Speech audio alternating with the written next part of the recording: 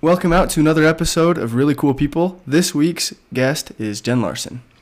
Jen Larson is actually my mom. She is a really cool person because of her experiences with overcoming cancer, overcoming the devastation of losing her father during her early 30s, and gives really great advice to all people, but especially mothers out there. We know that you guys will benefit from this, whether or not you're a mother. There's some really good advice for you, so we hope you enjoy.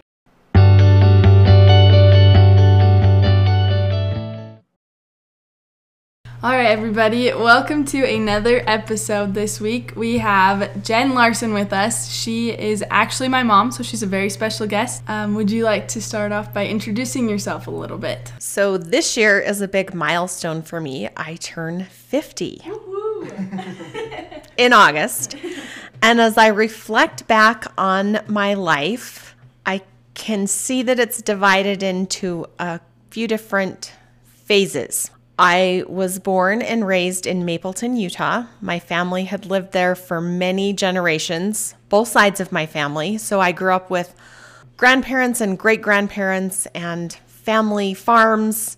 It was a great place to be raised. I felt a lot of security and love, and I felt safe. I went to BYU where I graduated in business and met the love of my life, Randy. And we were married after I graduated and moved to the southwestern part of Salt Lake County, where we spent the next 20 years of our life.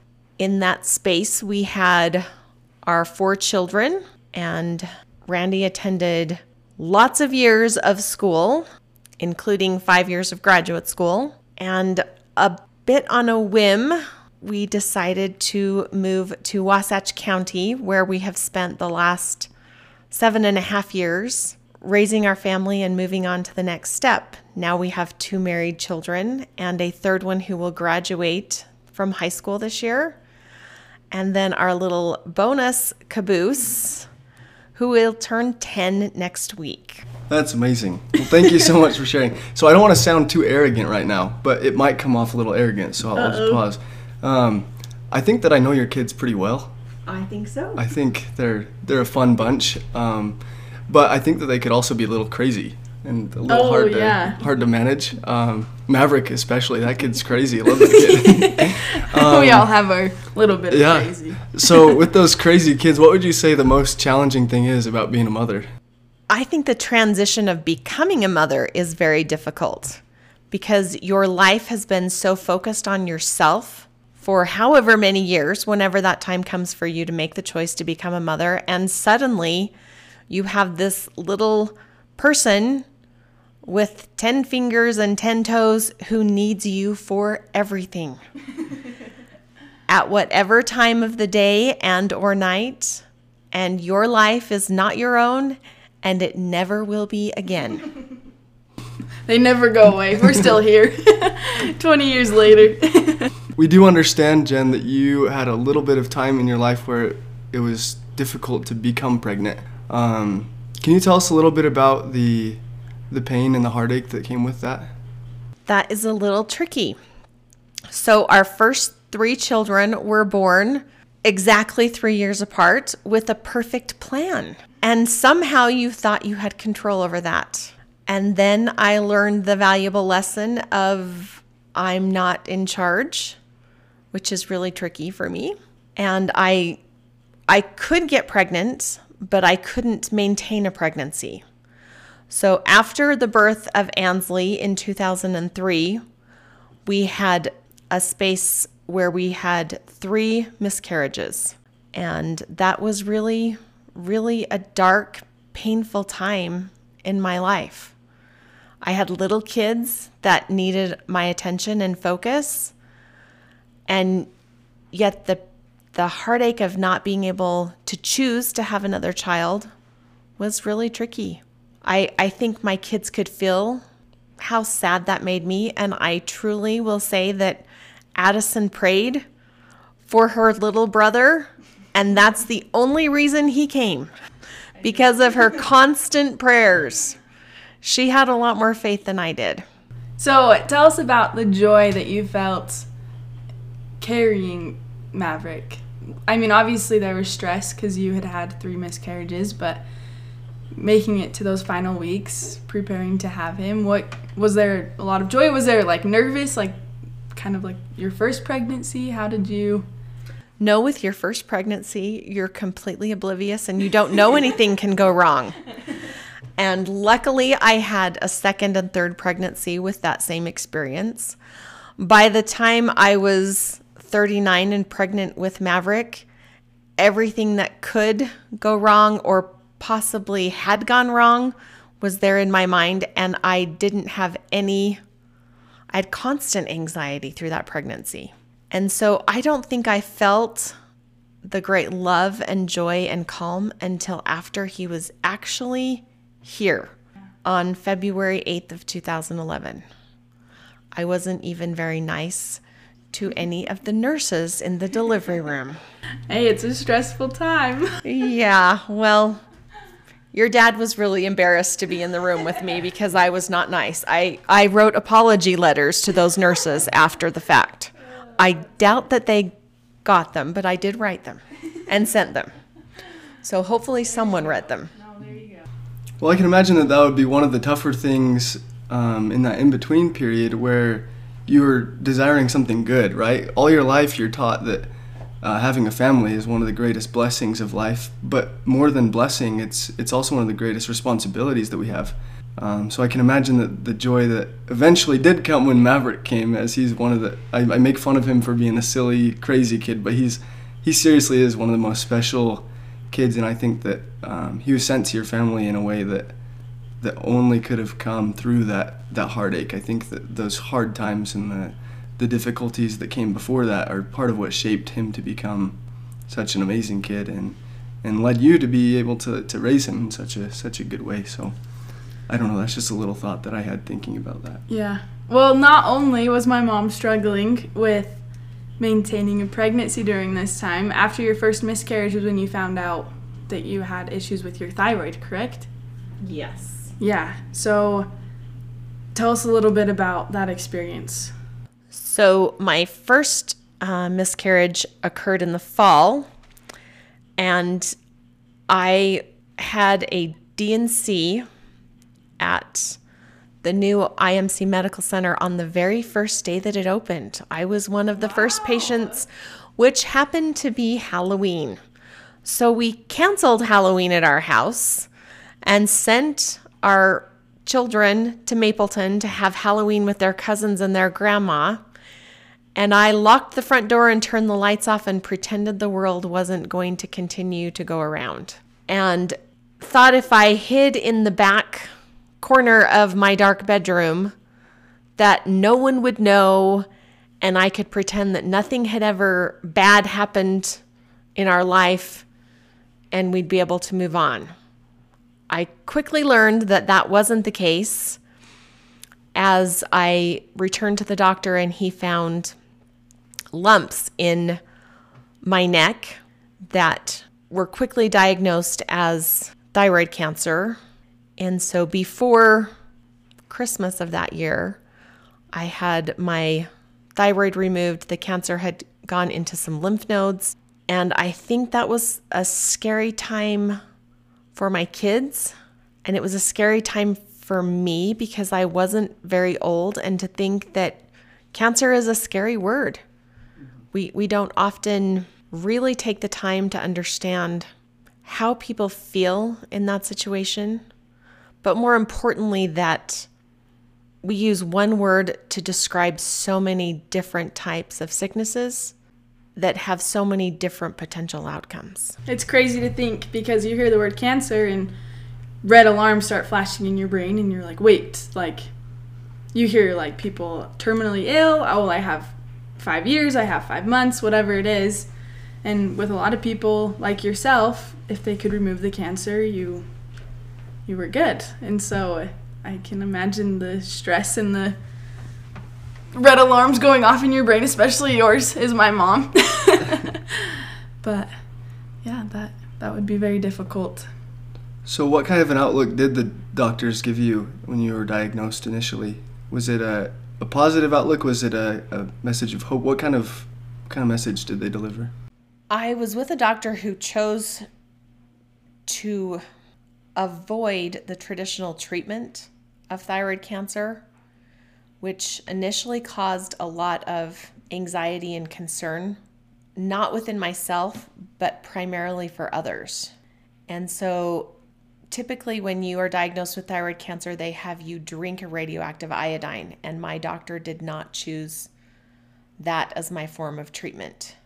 And I felt peace and comfort with that decision, but I didn't get that from those around me. And so that was hard for me to be providing reassurance to other people when I was the one who was sick. How long was it after that your grandpa passed away? Do you want to talk about that experience of losing your dad during a difficult time and how you were able to cope with that? I mean, you're the oldest sister, and a heavy responsibility was placed on your shoulders. So my father had been diagnosed with congestive heart failure at the age of 50. He had 4 grandchildren, and that was an overwhelming time for our family. But I think a time that we came together and we learned maybe a little less dependence on him as kind of like the patriarch of the family. Yeah, he still very much had the role of a patriarch. He was a very dominant personality. He just liked to be in charge, and mostly we were all okay with that. And for the next 11 years, I think he had an opportunity to kind of review and make some decisions for our family. We had some really great opportunities traveling. And I don't know that his heart ever fully recovered. There were some real stressful events that occurred both within his business and within our family at that time. And on the morning of May 5th, 2010, I got a phone call from my mother that said my dad had died. I didn't even know how to react to that. It was a surreal conversation to have with your mother. And I had always lived far away, so I couldn't even be there quickly to be part of that. It took an hour for me to get there. So we lost the strength of the patriarch in our family, and everyone had to take on different roles. My brother was 30. He had to take on the role of running our family business. My sister was going through a difficult divorce, and so she was hard for her just to wake up and manage her own family and what was going on in her own home. My second sister really took the role of helping my mom on a daily basis and being there, having lived really close to her.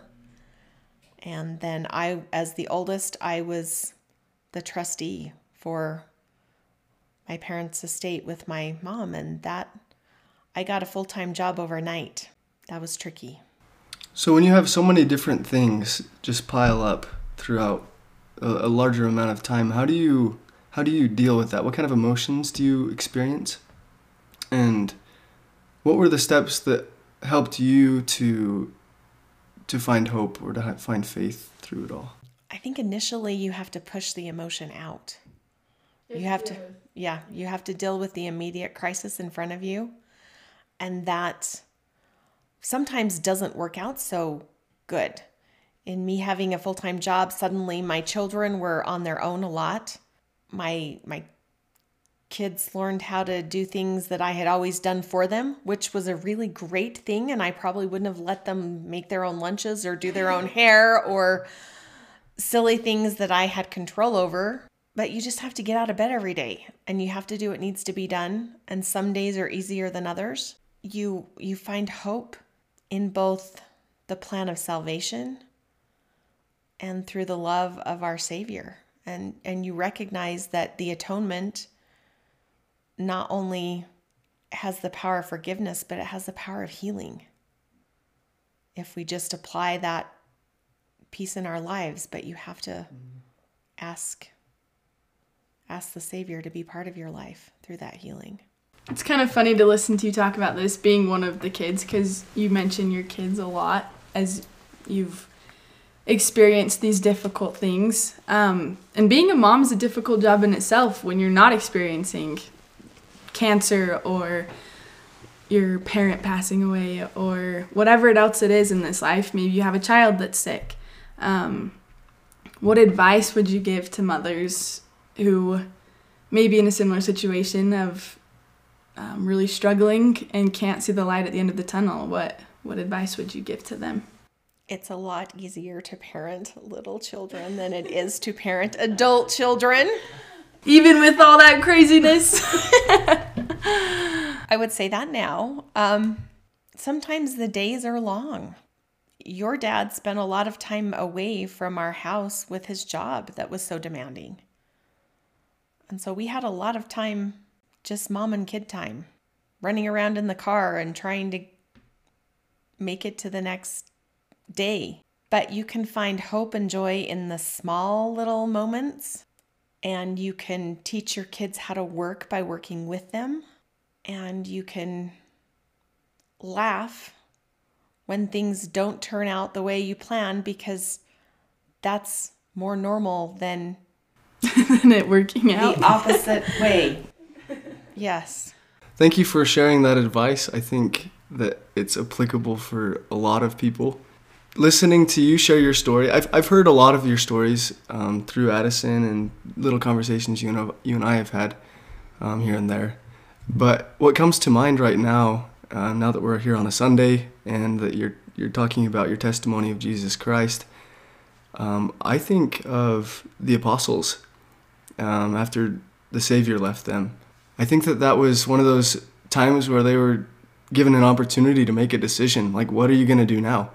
And a lot of them made just a more human decision at that time to go back to whatever their life was like before. Where you lose your dad, you're given the opportunity to decide, what do we do now? How do we move forward? I think that when the Savior came back and told the apostles, no, just because I'm gone doesn't mean the work stops. In some ways very similar to this story, because it shows that though they went through a trial, though they lost their leader, they had the opportunity to grow and to learn. And in some ways, at this time, though it was hard, it was inevitable. At some point, the Savior had to leave them. And at some point, they were going to have to learn to start doing things on their own. And, it doesn't matter whether it was going to be at that point or 20 years down the road.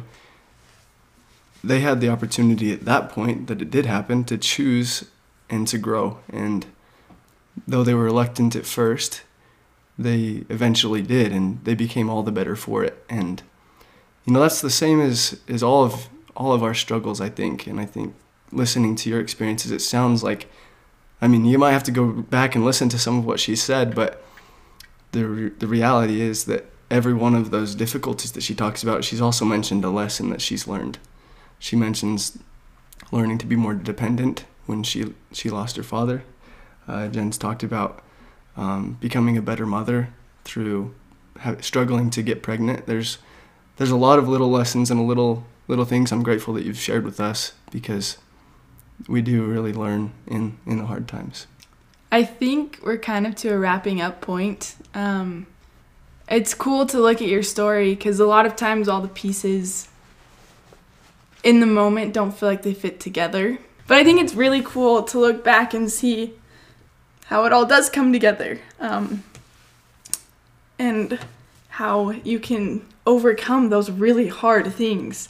We live in a time where we're surrounded by hard, and nobody's going to escape trials and challenges. Every day you face something new. And I think it's really important to learn from those who have developed that ability to overcome those hardships. And I am so lucky that I have my mom as the person that I can learn from. And I wanted to share that with everybody, because it has been one of the biggest blessings in my life to hear her story, and to remember that when I wake up and I have a hard test and I don't want to study for it, but I know that in the end it'll be worth it to study and to do my best. it's nothing compared to what she's overcome. And I'm sure that there are difficulties ahead, and we just have to do our best to prepare for them right now. So kind of in closing, what good vibes do you have to leave with us here in the Hive? Some people's struggles are more visible than others, but we all have challenges. And whether or not those are decisions we've made personally or experiences that other people have imposed on our life to create hardship, or just the challenges that life brings as we move through this world.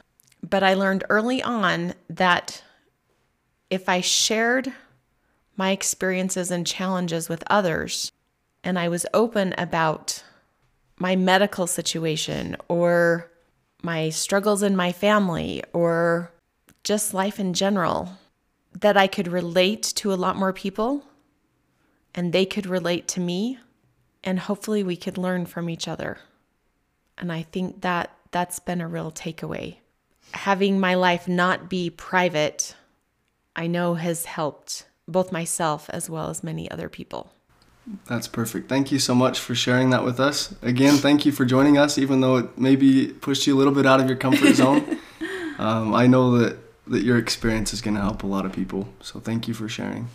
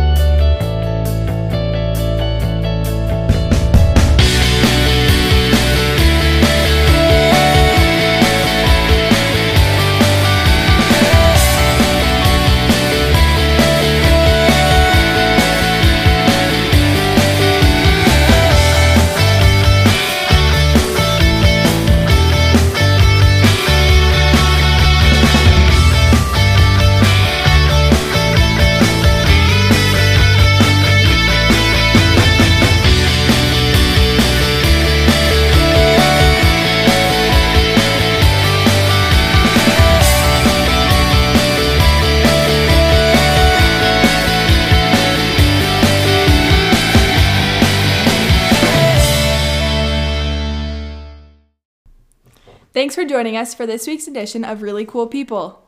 If you're not following us on social media yet, you really need to. We're on Instagram, Twitter, Facebook. Go follow us. Subscribe to our podcast to make sure you don't miss out on any adventures from our Good Vibe Hive. We'll see you next Saturday for another edition of Really Cool People.